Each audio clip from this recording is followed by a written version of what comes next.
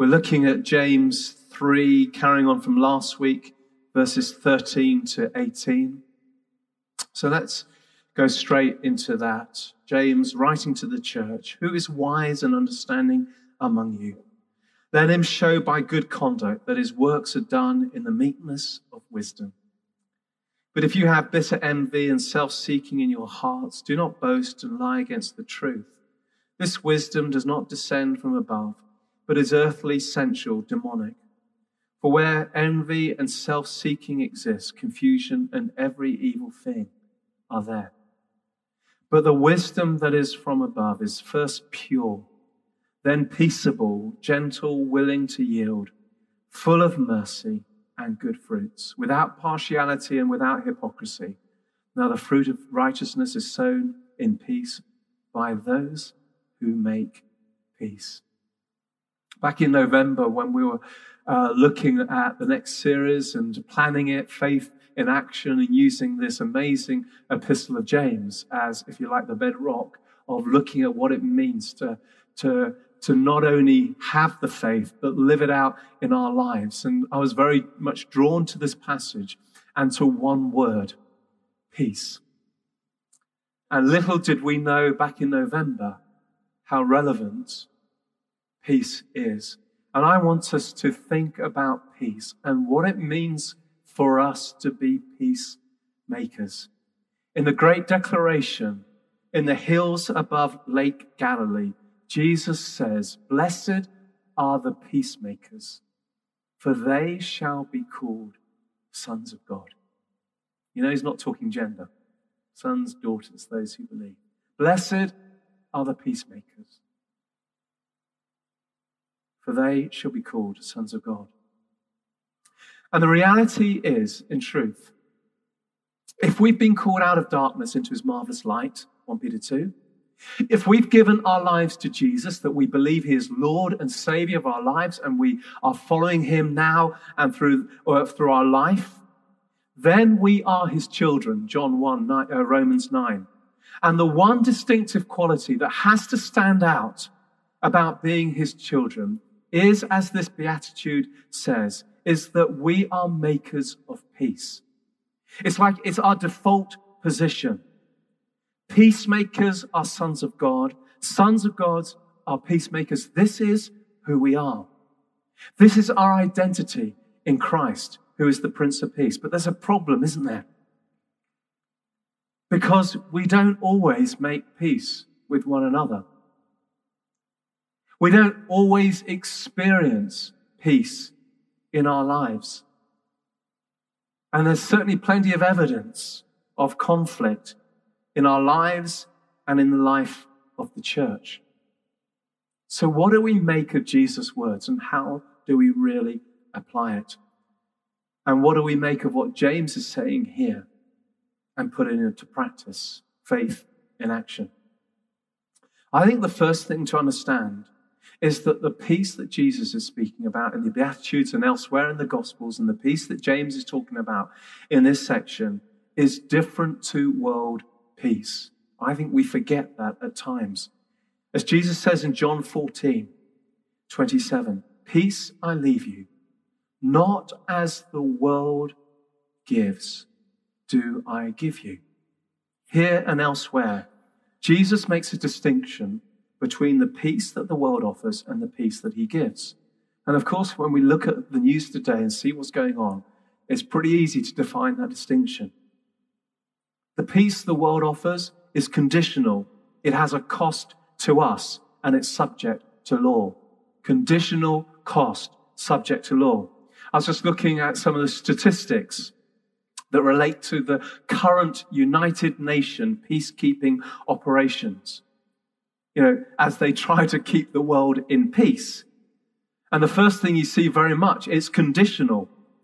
All of this trying to keep peace is conditional upon the 87,572 personnel working in 12 peacekeeping operations, 13 now, with 121 countries contributing. It's conditional.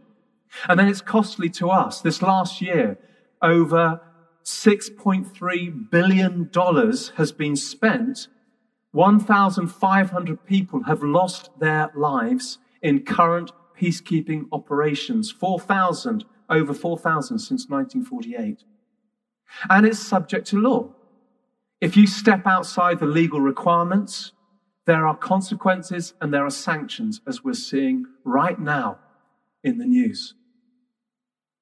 But it's easy for us to fall into that mindset of this kind of peace, one that is conditional, one that is costly to us and subject to law. But this kind of peace does not transform the heart. This kind of peace does not change the mindset in our thoughts. This kind of peace doesn't change everything in our souls and our ability to be peacemakers. You see, a country can be at peace, but it doesn't mean the people are. A nation can be at war, but those within it can know the peace of God flowing. World peace. Yes, we long for it, but it's very different to kingdom peace. You see, the peace that Jesus offers to us, as we see in the scriptures, number one, his peace is unconditional. See, it's a gift to us. There are no conditions to his peace as we receive his gift. It's freely given. Glory to God in the highest, the angel said. And on earth, peace, goodwill towards men. His peace comes from heaven. And it's for each one of us to know and to receive and to experience. His peace is unconditional, but it's also costly. But it's costly to Jesus. Jesus, the Prince of Peace, paid the ultimate price for us to have peace and to know peace now and always. When Jesus rose from the dead and he appeared to the disciples the second time, and Thomas is there and he says, "Peace I give to you." And he says to Thomas, "Look, reach your finger here and look at my hands, and reach your hand here and put it in my side." In other words, Thomas, look at the marks of peace. Come and put your hands where the nails were and where the spear went into my side. I did all of this so that you can know peace now and always. He paid that price for us to have eternal peace by dying on the cross, reconciling us to the Father. So as Paul writes to the Roman church, being justified by faith, we have peace with God through our Lord Jesus Christ. But his peace is also offered, not by law, but through grace. His peace is above the restraints of human law. His peace goes beyond the wisdom of man that James talks about in this passage. His peace is not something we can manufacture or keep or control or process, but it's something we receive by grace. And as we freely receive that gift of peace, so we can freely give it away. And it's his peace alone that has the power to transform the heart, the power to transform the mind, the soul, and the strength. And so when we're praying for peace, what kind of peace are we praying for? See, the power of his peace transforms our thinking. I don't know about you, but as the news has kind of gone on since Wednesday night, I have found myself, it's like the emotion of anger, shock, horror, and I'm going to be honest, even a sense of hatred rise up. And I know it's wrong. But this emotion that is rising up, I have to have the peace of Christ to heal me from it, to protect me from it. That my prayers are not prayers of judgment and anger. God is the judge. He knows what he's going to do. But we have to pray for the peace. And only the peace of God transforms our thinking. And only the peace of God, as Paul writes, the peace of God which surpasses understanding, will guard your hearts and minds through Christ. See, his peace protects us from fear. His peace protects us from troubled hearts and anger and hatred. His peace protects us from the enemy who hates God's peace. He doesn't mind world peace because he can control, he can manipulate that. But God's peace, he has no handle on it. He can't do anything about it. When God's peace is at work, the enemy has no power against that peace, which is the very peace that is the foundation of our faith. And the peace governs our hearts and minds. So not only is it something that transforms and guards, it also governs. Let the peace of Christ, Paul says in Colossians 3, rule in your hearts, to which also you are called in one body. Allowing God's peace to rule and reign in our hearts and in our lives. And it's interesting, actually, the analogy that James uses when he talks about this peace is that the picture he has is of a farmer scattering seed, sowing the seeds of peace. And there's something so powerfully that when we allow the peace of Christ to transform and change and rule and govern, it's like he's given us this basket of seeds of peace, and where we go, we can sow the seeds into good soil because the soil is righteousness, right relationship with him. And knowing the peace of Christ changes everything. Whether it's in the workplace, whether it's in our home, whether it's with people that we meet in the street and in the supermarket, the shops, or wherever we are.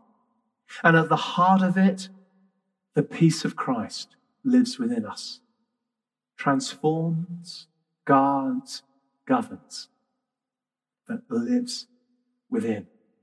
This is the fruit of righteousness, right relationship with the Father, Son, and Holy Spirit. When Jesus came to his disciples after the resurrection, and he said to them, peace be with you.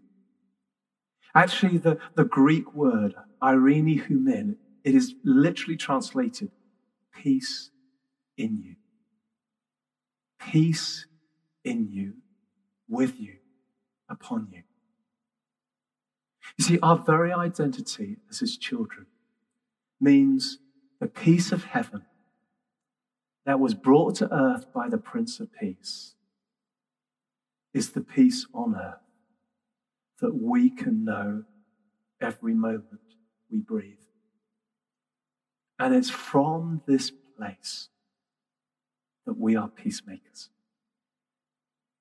It's from this place that the power of peace can be released, that we can carry his peace wherever we go and change the circumstances and affect those around us.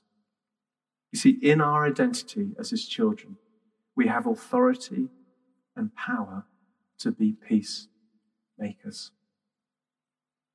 And this peace, the default position, is not a weakness. The default position is humility. But for us to be peacemakers. And when we look in scriptures, and I want to finish off with this, there are so many examples of the power of peace at work. You see, when Jesus was in the boat and the storm raged and the disciples were crying out to him, Jesus didn't hate the storm. He loved the peace. I haven't got time to expound that, but think about it, reflect it. He didn't hate the storm. He loved the peace. And he stood up and he said, peace be with you. Peace, calm. And there was calm all around. When the woman who bathed Jesus' feet with expensive oil, and in Luke's account, Luke 7, he talks of this woman being a sinner. But when she anoints Jesus' feet with oil, it's like Jesus takes away all the shame and guilt that was in her life with the words, go in peace. Wash clear, the power of peace. The woman who's bleeding for 12 years that touched Jesus' cloak with all the crowd around, feeling bad afterwards that she'd touched him, knowing power had just come and flow in her. But Jesus' words were, your faith has healed you. Go in peace. The power of peace. And Jesus said to his disciples when they were sent out in twos, in Matthew 10, you are carriers of peace. If the household is worthy, let your peace come upon them. If it's not worthy, let your peace return to you. In other words, you're carrying my peace. And there is an atmosphere of peace upon you. And if you're not received, take your peace to a place where it will be received. If it is received, release that peace into the household and into the community. And I don't know about you, but there have been so many times and occasions in my life where the peace of God has changed my approach to situations, changed my approach to people. When I've allowed that peace to come in the midst of the storm and all the emotions that so easily can rise up in us when we face difficulties and challenges and tribulations. When God's peace comes and changes everything. I mean, even recently, going to America, having that time of space to reflect. We flew into a storm, the East Coast, I think they called it the bomb cyclone that hit the East Coast of America. So we were flying that way. And then when we flew back, we flew into Storm Eunice and Franklin. I don't know whether God's got something for us about that. Our flights were cancelled. Our seats were kind of rebooked. We weren't sat together. There was so much about that journey home that could have created so much difficulty, fear, anxiety, especially for Heather that doesn't like flying. But the peace of Christ was there. We had that peace. It changes everything. Just a small example of what the peace of God can do. And as we think of situations like Ukraine, it comes back to this. What kind of peace are we praying? What kind of peace are we expecting? What kind of peace are we living in? James reminds the church, we're called to be peacemakers. And I just want to bless each one of us. You see, all around the world, the message is the same. And just think as God's peace, the atmosphere of peace, in one small place, it's like a little light is flickering in millions and millions of other places around the world. The difference that will make in the world. See, Jesus says to us very clearly, don't hide your light under a bushel. Be that light on a hill that shines. I want to say to each one of us, let's not hide our peace. Be that light, that peace that radiates out in our homes amongst those that we work and live, changing the atmosphere. And you see the ripple effect of that is power is released. And as we pray for the peace in Ukraine, be reminded of the peace that Jesus gives. Blessed are the peacemakers, for they shall be called sons of God. The millions in Ukraine who are sons of God are peacemakers. Father, let their peace radiate in that nation and beyond. Let's stand together.